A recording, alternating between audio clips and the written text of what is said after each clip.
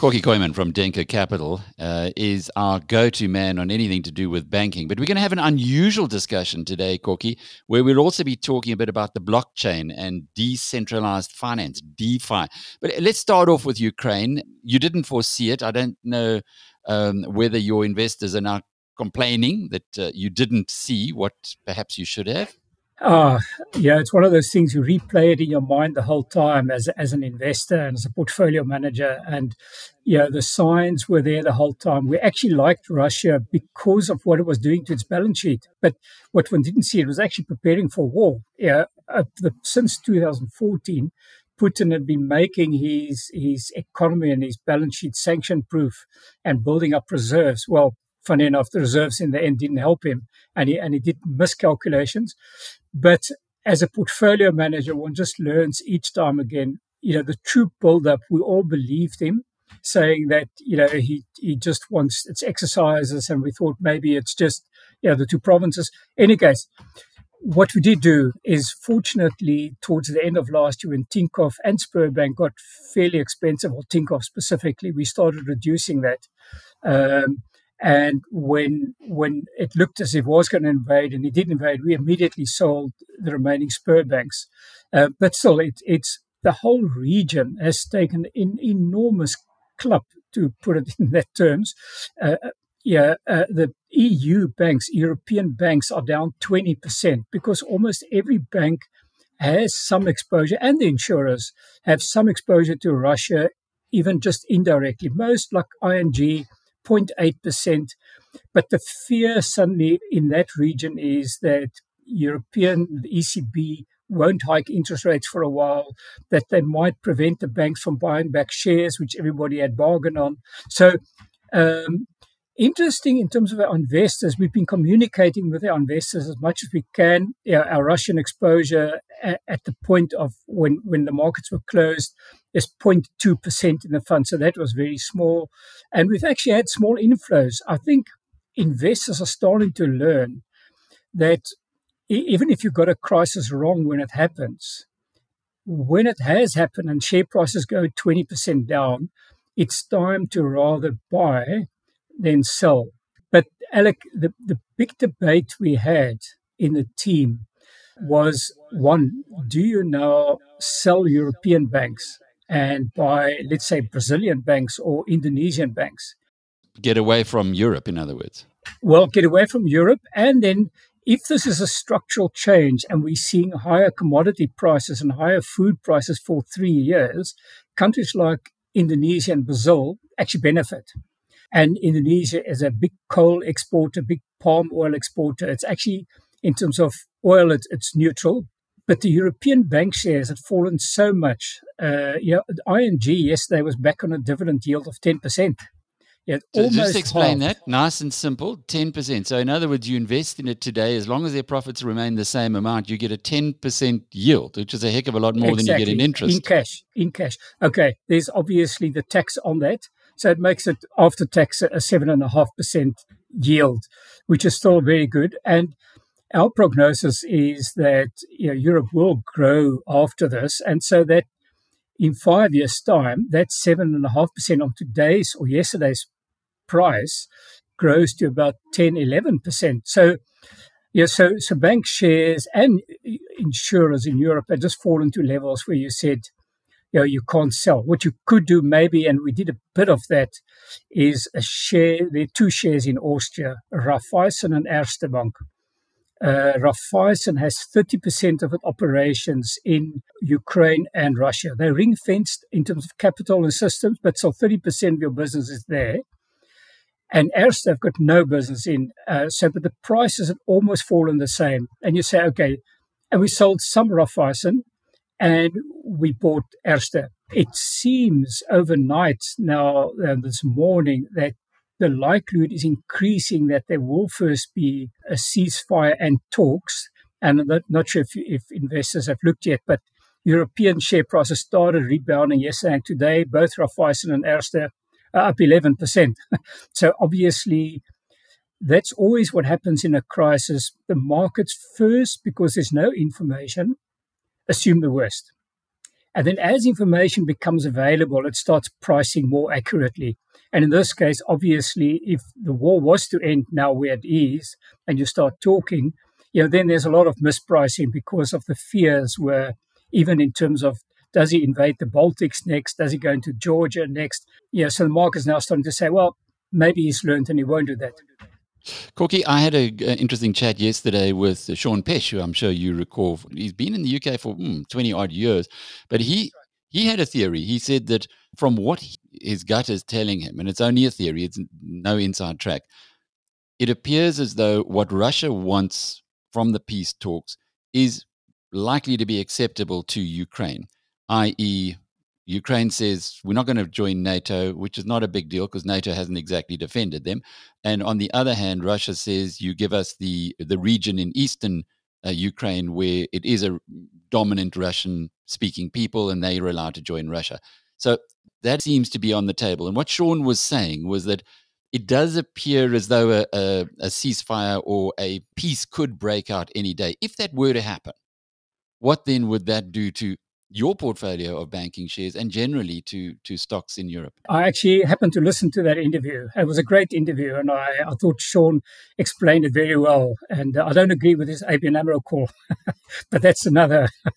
There are better shares in Europe to buy than ABN AMRO. But okay, same valuations. But I agree with him that if that is, and that's what we thought Putin wants, he kept on saying the only thing he wants, he doesn't want Ukraine to slip towards the West via EU membership or via NATO membership.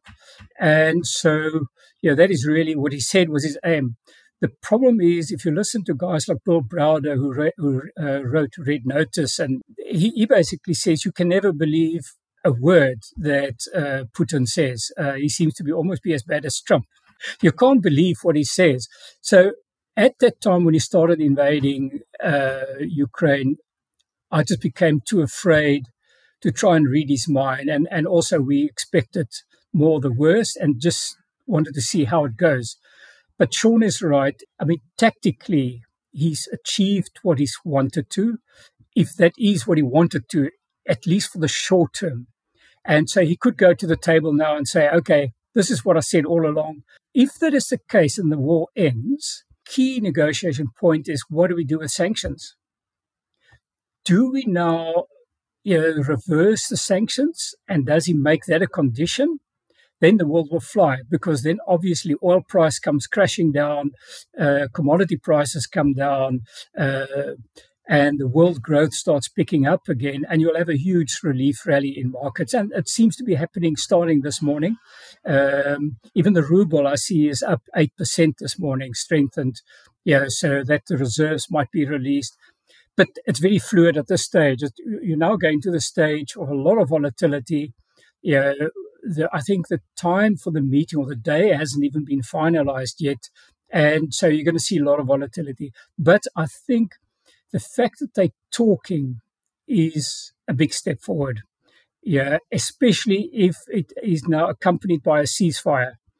So you can get civilians out. Also, the Ukrainians, they benefit because they don't even saw Poland is offering to send a whole squadron of MiG fighter jets to Ukraine. So it's volatile. But I think initially market will rally because there was too much bad news priced in. Well, those MiGs could be Putin's worst nightmare, given that he's got a 40-kilometer long supply chain that's bogged down. And if those MiGs do get unleashed on that supply chain, it could be carnage. But you mentioned Bill Browder. I did meet him in London and had a long chat with him after reading his book, Red Notice. And he, I guess, would be saying, just be careful about anything that comes out of Russia, given what happened with his partner Magnitsky, who was, of course, murdered, and now we've got the Magnitsky Act, etc., etc. But from a broader perspective, from a global perspective, the way you've outlined it now is that if the war ends for whatever reason and with whatever motives, that is going to have an immediate impact on Mr. Market. If it doesn't, if these peace talks fall down and the war continues, say, for another month, 6, 9, 12 months, what then are we likely to see? Yeah, then sadly, Europe is will fall back, and there's a lot of uncertainty then, because the risk is the longer the war goes on that Putin does do something stupid. All that indeed, he says, by Poland supplying MiGs to Ukraine, that this is an act of war on NATO and that NATO gets dragged in. And then really your commodity prices, your oil prices go higher and stay high, and your food prices stay high. And then you'll find countries like South Africa actually benefit, Brazil benefits, Indonesia. So then we would, if we see this as a 6-month, 9-month problem and the after effects stay with us for 3 years, we would actually buy a bit of Brazilian banks. We actually started doing that. They are actually cheap because of the president there having been, and all the problems they've had. But Indonesia is an unbelievable country, really benefits from it. And so we would start doing that. And I think markets would start looking towards emerging markets. The one underlying theme that will remain is that the Fed will hike interest rates. Just an interesting anecdote here, or piece of history. 73, I think October 73, we saw the Yom Kippur War. And you'll recall that a huge effect on oil prices. Oil prices went up. But the Fed actually, because of the inflationary problems, still hiked interest rates. And it's actually an interesting precedent that at this stage, I think they'll look at inflation. Despite the war, they'll say we first got to protect the dollar and protect consumer savings and still hike interest rates. So the interest rate hikes in the US will continue. And that's obviously is good for financial shares and not so good for the rest of the market.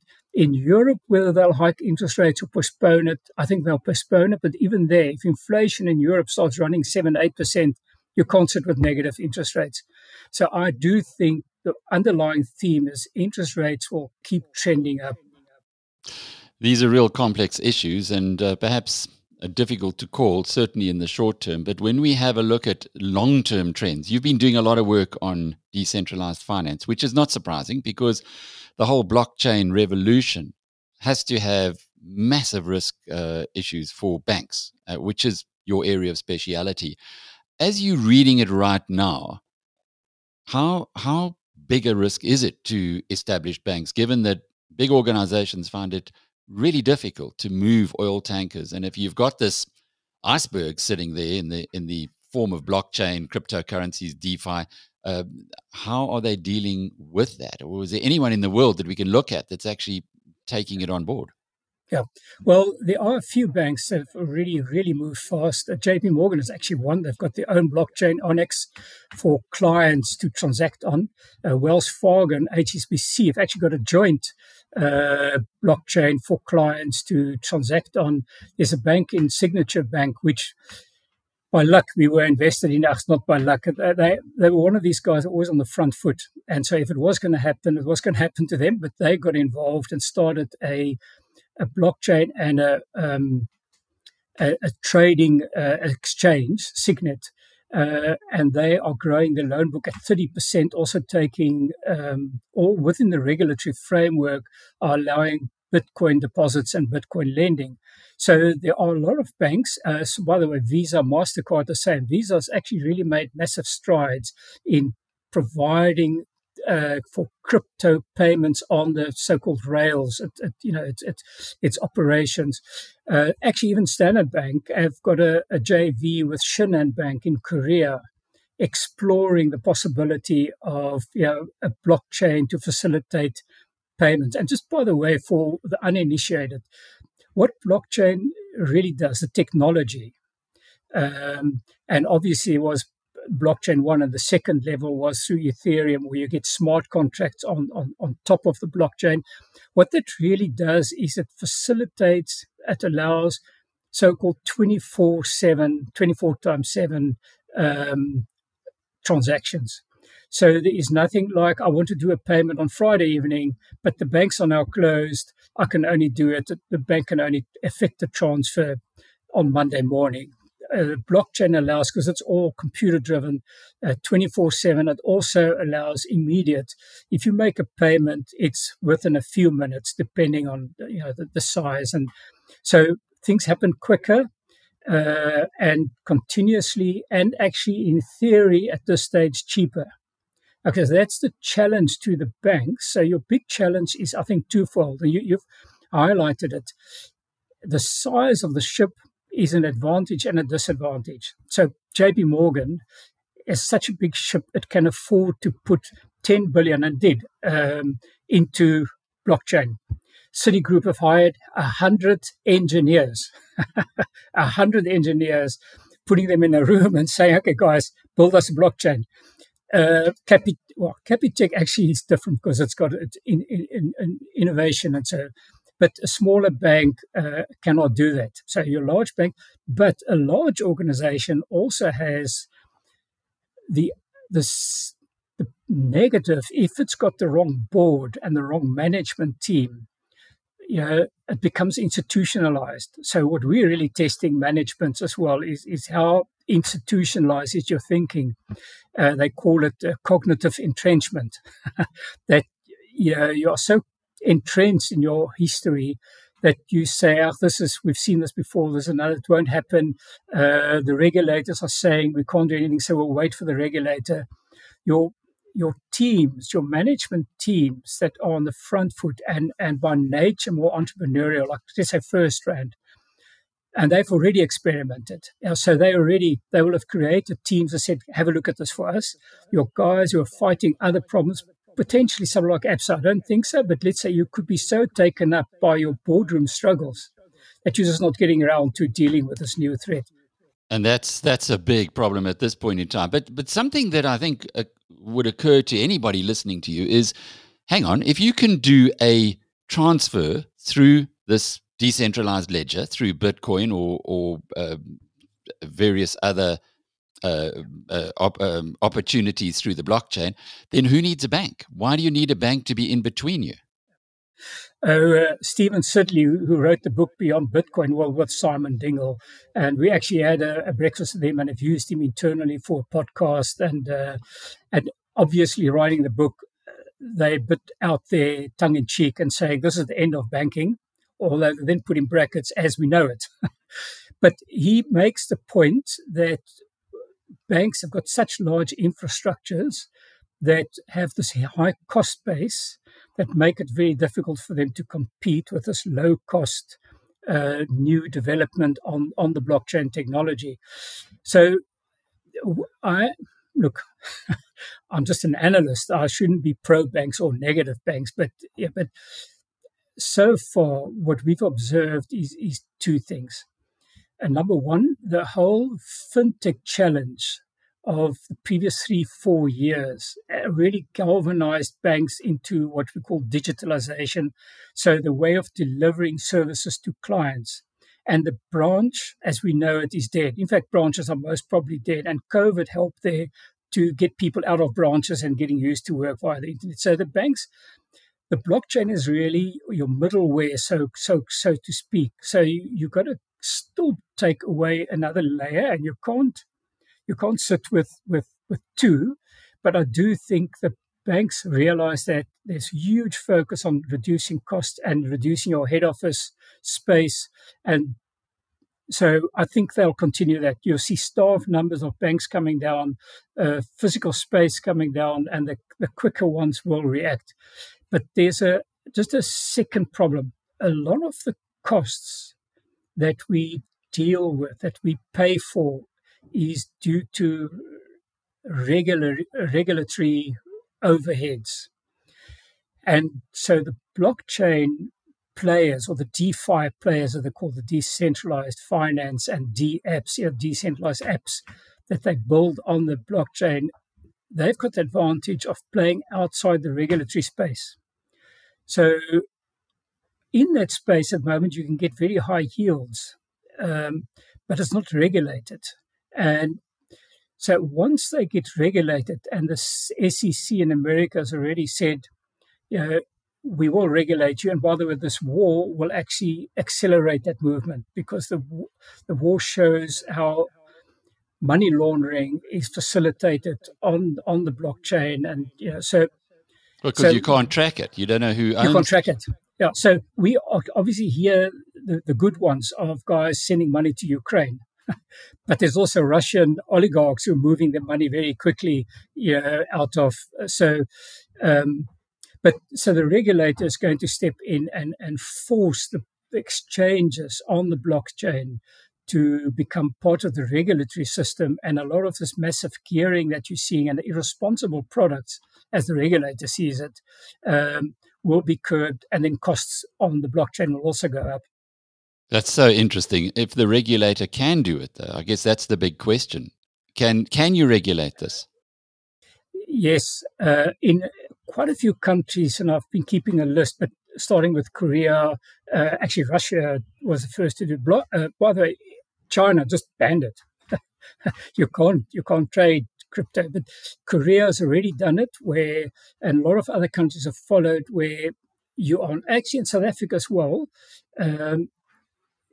The blockchain exchanges are only allowed to accept the customer after they've KYC'd it. Now, that's know your client, the whole regulatory proof of address, proof of a telephone number, etc. So, do you think the Guptas ever did any know your client forms, or indeed if they filled them in, did they care to put the right stuff there? It's sometimes Alec, it just beggars belief. I cry. Yeah, I mean, inside the regulation. I mean, we've had ING Bank, Raiffeisen Bank, Swedbank, three large banks, Deutsche Bank, being fined hundreds of millions of dollars and billions, in fact, for facilitating money laundering from Russian clients through Latvia, then Danske in Denmark.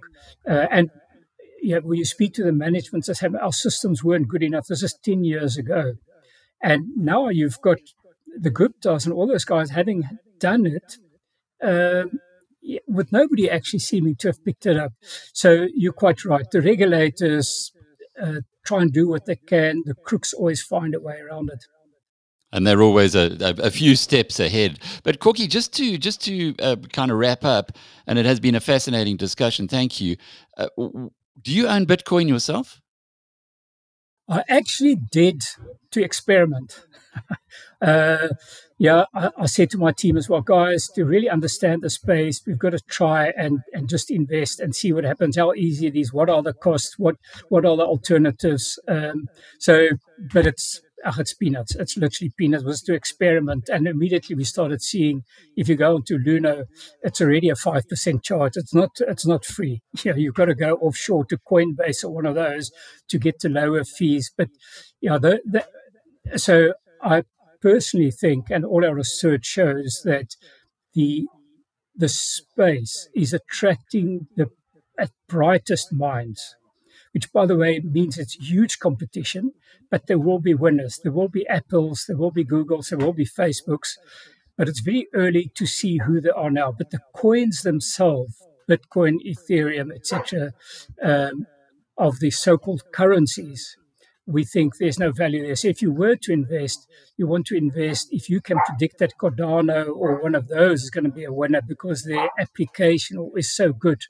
Then those could be winners. But it's so early at this stage, and the space is so fast moving, and the banks will come and attack back. They will try and learn from their mistakes and see what the guys are doing, attract the best teams across to come and work for them, so it's going to be a very competitive field. So continue to learn about it, continue to understand how it all works, but be careful about investing. Is that your message? Yeah, very, very clearly.